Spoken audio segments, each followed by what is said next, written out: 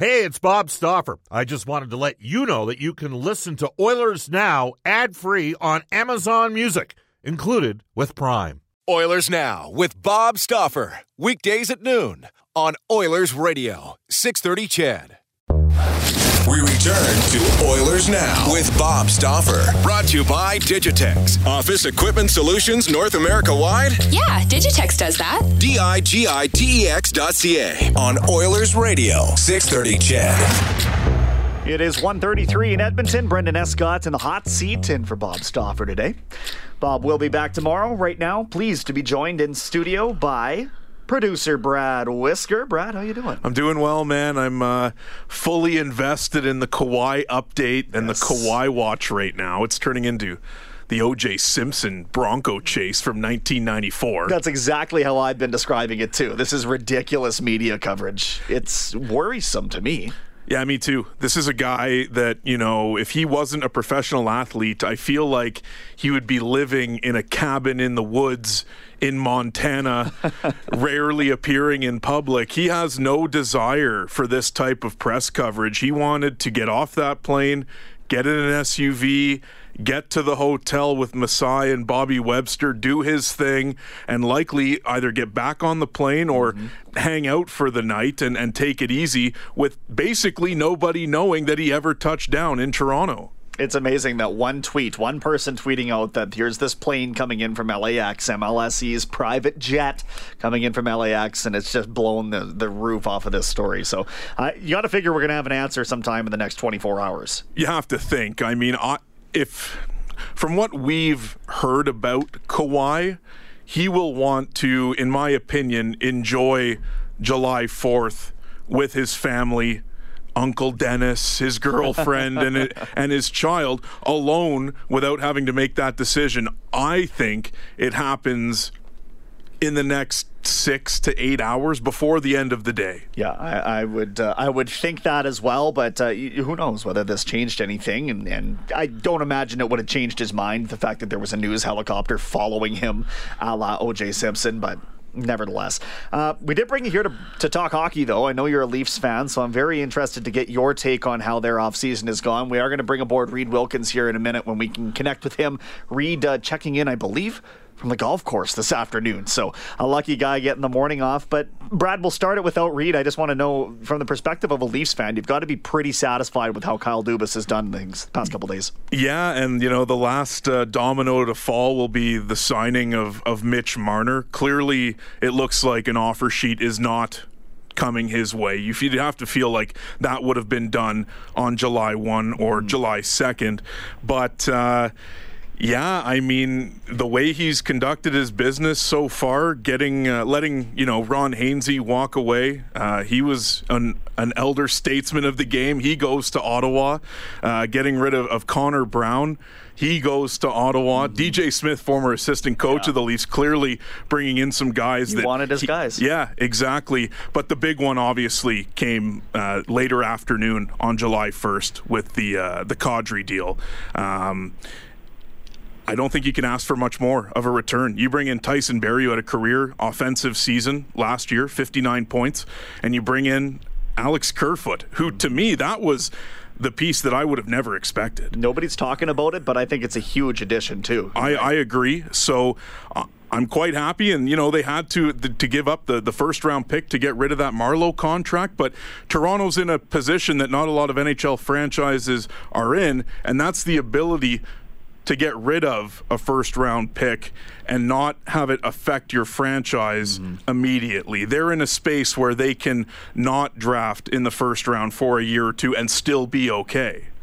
We are joined now on the River Cree Resort Casino Hotline by Reed Wilkins. Reed, we're talking about what Toronto has done with the moves that they've made, the trades that they've pulled off to shore up their back end. You got to figure they're a better team now than they were a couple days ago. Is that your opinion as well?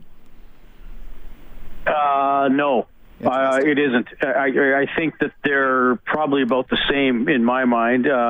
Certainly they're going to have a defense that'll be able to transition the puck, get it up ice, and contribute points. I think goal prevention, especially when you get into a playoff series, grinded out type playoff series, would still be a concern. I mean, that was the knock on Morgan Rielly, and that's the knock on Tyson Barrie. I think when those guys get the puck on their sticks, they'll be as good a crew as probably almost anybody in the league. But getting the puck and stopping the cycle and doing all those types of things, I think will still be a challenge for that group. I wouldn't say they're overall improved. I would say they're probably about the same. I do look like the Kerfoot addition. I mean, he was pretty good last year for the Avalanche, kind of an under-the-radar type guy. But I don't think that they hugely elevate in my mind.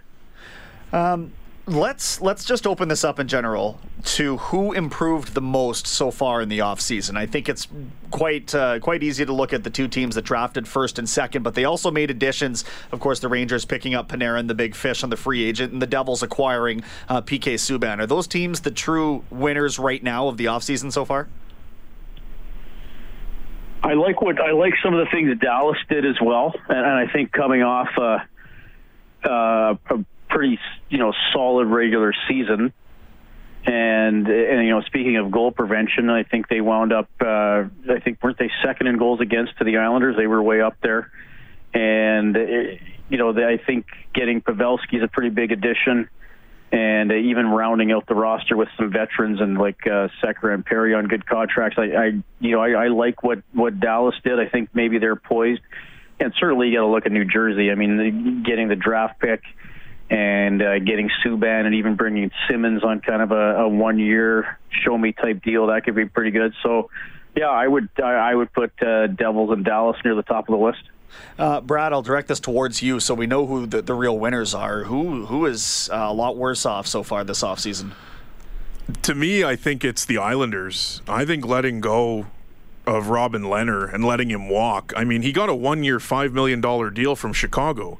I don't understand how, as a franchise who needs a good goaltending situation, yeah, they brought in Semyon Varlamov, but I mean, Robin Lehner had a career year, seemed poised to do it again, was invested in the franchise, and they let him walk. I don't know what happened there, but it's confusing to me that after the type of season he had, they would let him go for $5 million. So what's next here, guys? The offseason is kind of ground to a halt, and Reed, I'll get your thoughts first. I don't I don't particularly forecast another offer sheet here, although Pete Labardi has sort of Sportsnet 960 saying earlier on the show that with the cap room that Colorado has, they might actually put in an offer on Mitch Marner. Now, I don't know how realistic that is, but Reed, what do you think is the next shoe to drop here in the NHL offseason? Do we see another trade? Is it another signing? What's going on? Yeah, the offer sheet, I mean, I think most teams are going to match, right? Unless you can really box a team in, they'll probably find a way to match. I mean, the Marner situation with a team with cap room and, trying to put some heat on the Leafs, that's certainly an interesting one. I just think from an Oilers perspective, we wait for a trade at this point. I know somebody texted during my show last night. Could they try to bring in Brian Boyle as a depth center or somebody like that? But I think for the Oilers, we kind of await a trade.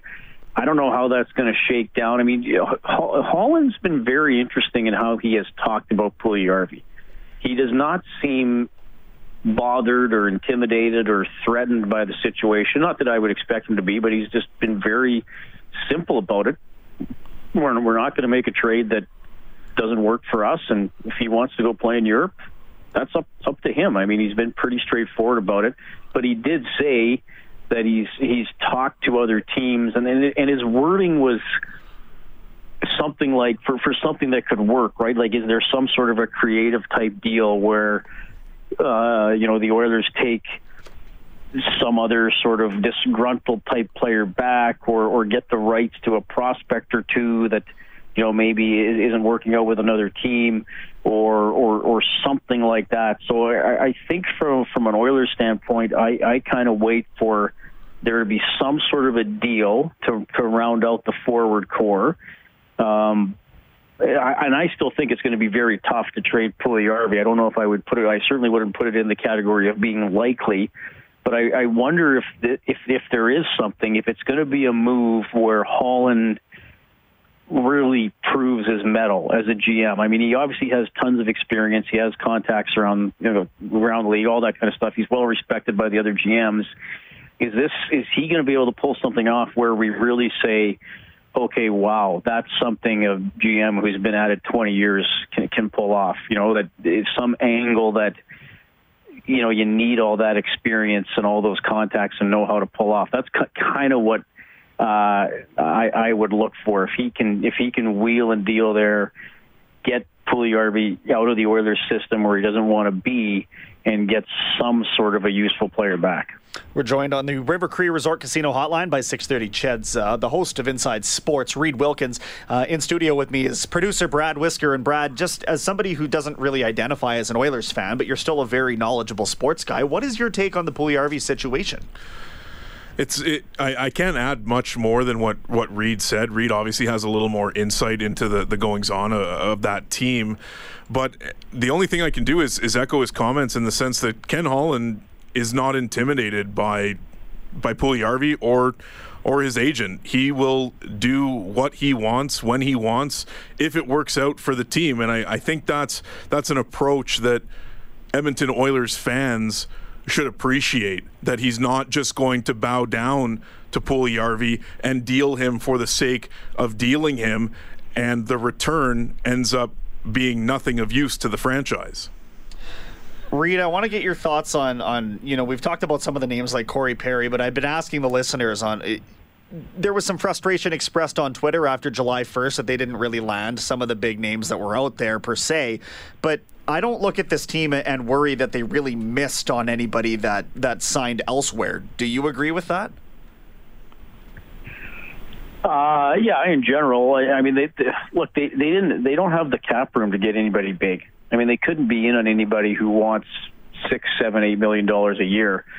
So, I understand the disappointment, and I know that if you look on paper, the Oilers at best are slightly better than last season. Like sitting here on July 3rd and saying, okay, how are they compared to last year? I mean, maybe they're slightly better because they should probably have a little bit more speed up front. And, maybe Granolin's more of a serviceable depth guy than they had last season. But we're still sitting here asking who's going to play with Ryan Nugent-Hopkins, who's going to really move the puck effectively on defense, and what's the team save percentage going to be? I mean, neither Koskinen was 38th out of 54 guys, and Mike Smith was in the 40s. So I get the frustration. At best, the Oilers are slightly better than last season, but there was just no room for Holland to pursue, whatever, Pavelski, Panarin, Bobrovsky. I mean, you simply could not fit those guys in under the cap. So he's trying to find value guys, and I think the hope is maybe, the best case scenario is you get a team that's better than the sum of its parts, where you say, individually, these guys maybe were underwhelming signings, but suddenly all together they all fit in the right spot in the lineup and know their roles and do a job. But yeah, I mean, but that's free agency, right? I mean, now, here's the thing. You can't win unless you win. And the Oilers have not won the last 2 years and for over a decade in general. So you land some big free agents in the past, and now those contracts don't look very good. And so then the flip side is Holland takes a more measured approach, and now he didn't go out there and throw money at anybody. So we're not going to really know how to evaluate what he did till we get into the season. But I wasn't expecting the Oilers to get a marquee name on Monday. No. So we'll end with this, gentlemen, and I'll start with your answer, Brad. We've got an offer sheet for the first time in 6 years, and just based on the reaction of the Hurricanes, I think they were almost glad that somebody else did the negotiating for them. John Shannon was on our show not too long ago talking about how Aho might only warrant a $6 million contract, and with all due respect to John, I look at the money being thrown around and I say, how is that possible? So to get this guy at less than $8.5 million now for the Hurricanes, that wasn't as much of a wave maker as it could have been. Is that okay, Brad? Yeah, I agree with that. And I mean, I would have put Aho between 9 and 10. That's, he just had a career year. You have the opportunity to sign a guy to an offer sheet and make the other team and challenge the other team. But Carolina seemingly laughed in the face of Marc Bergevin and the Canadiens management team. They even send out a Twitter poll saying, are we going to match? It seemed like it didn't matter. Of course they're going to match. Tom Dundon comes out and, again, basically laughs in the face of Marc Bergevin and said, really? Like, of course we're going to do this. I just felt like 8.425 or whatever that number worked out to, it just wasn't a challenge for the Hurricanes to match that. If you throw 9.5 or 10 at them, then maybe a team that doesn't want to spend to the cap, like Carolina, goes, oh man, maybe we'll consider not matching. But at 8.425 for a player of Aho's quality, I think it's a no-brainer. Reed, what are your thoughts? Yeah, I mean, I think that there wasn't much chance of Carolina not matching. I mean, Montreal tried to front load it a little bit with the signing bonuses, but I think with the Hurricanes, so you got a team in a non-traditional hockey market where, when you see the games on TV, it's probably down there with Florida and Arizona in terms of how many empty seats there are. Usually, they actually got some traction this year. They had an exciting team. They got things going with the storm surge, which I know a lot of the hockey traditionalists don't like, but it was working in that market. And then Don Cherry actually helped them by calling them a bunch of jerks. I mean, it went against. He did the opposite of what he was trying to do. So how do you come off that season and then say, well, that was fun, goodbye, best player? I mean, they had to match. I even think if the Canadiens would have pushed it higher, they would have found a way to match. They have the cap room, and I mean that's an NFL, NCAA, high school sports, NASCAR,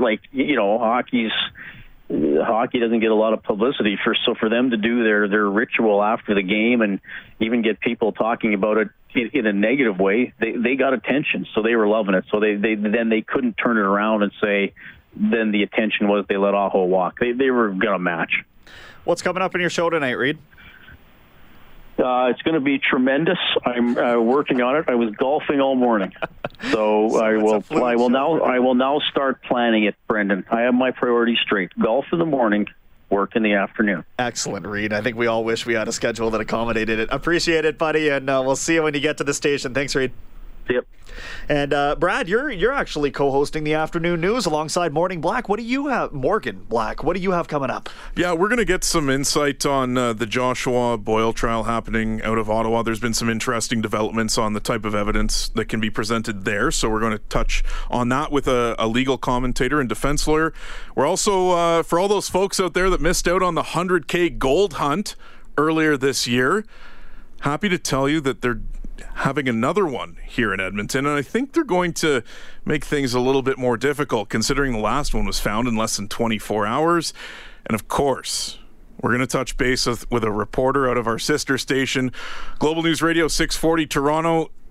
Get the lowdown on all the hoopla and all the craziness that is happening around Kawhi Leonard in Toronto. Appreciate it, Brad. That's coming up from 2 to 6 on the 6:30 CHED Afternoon News. We'll press pause, back to wrap up the show after this. This is Milan Lucic from your Edmonton Oilers, and you're listening to Oilers Now with Bob Stauffer on 630 CHED.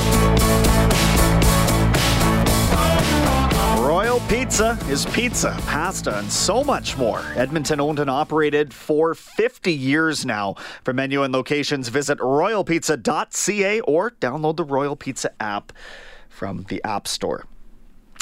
We continue to monitor Kawhi storylines as the rest of the afternoon carries on. Interesting text here from Peter in Wainwright. He says he's a huge Avs fan and he listens to Altitude Sports Radio out of Denver. They had Joe Sakic on and he was asked about a Mitch Marner offer sheet. He said, anything can happen in today's NHL. To me, that means he's at least, but keeping it open. They cleared out an astronomical amount of cap space. And I don't know if... Listen, I think the Oilers' problem right now, obviously, with the contracts is that they're very top-heavy. They've got a lot of money tied up in very few players. When the Avalanche signed Mikko Rantanen, they do have McKinnon at just a ridiculous price right now. I think 6.4 is what Peter Lombardi has said, 6.3 somewhere in there. But all of a sudden, you start talking about Rantanen at 10. You start talking about Marner somewhere in that ballpark.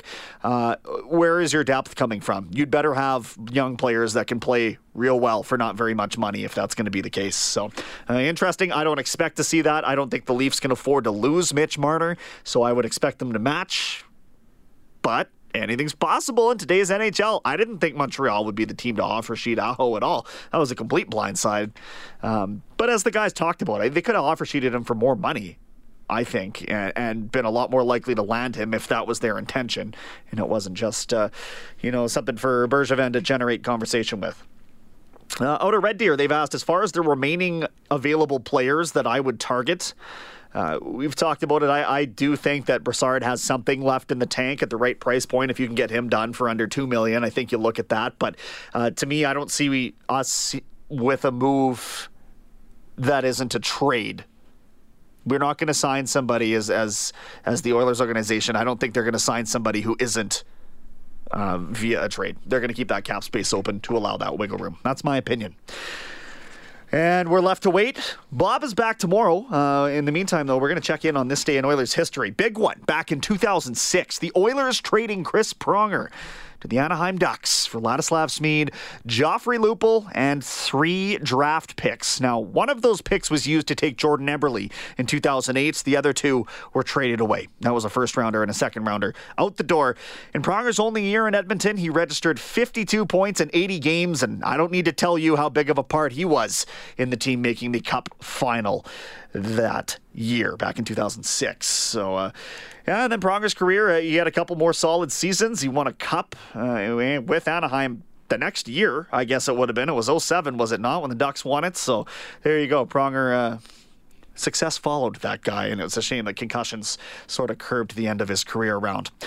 Tonight, Reed Wilkins does have Inside Sports from 6 to 8 p.m. as he transitions from the golf course back to the 6:30 Ched Studios. Tomorrow, Bob is back. Up next, we've got a global news weather traffic update with Eileen Bell, followed by the 6:30 Ched afternoon news with guest host Brad Whisker, Morgan Black. We stay patient, waiting to find out if Kawhi is going to be laughing all the way to the bank. I don't even know where you're sitting at.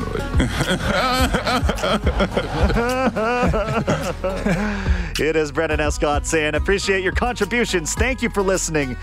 We'll rejoin you tomorrow. So long from the 6:30 Ched Studios.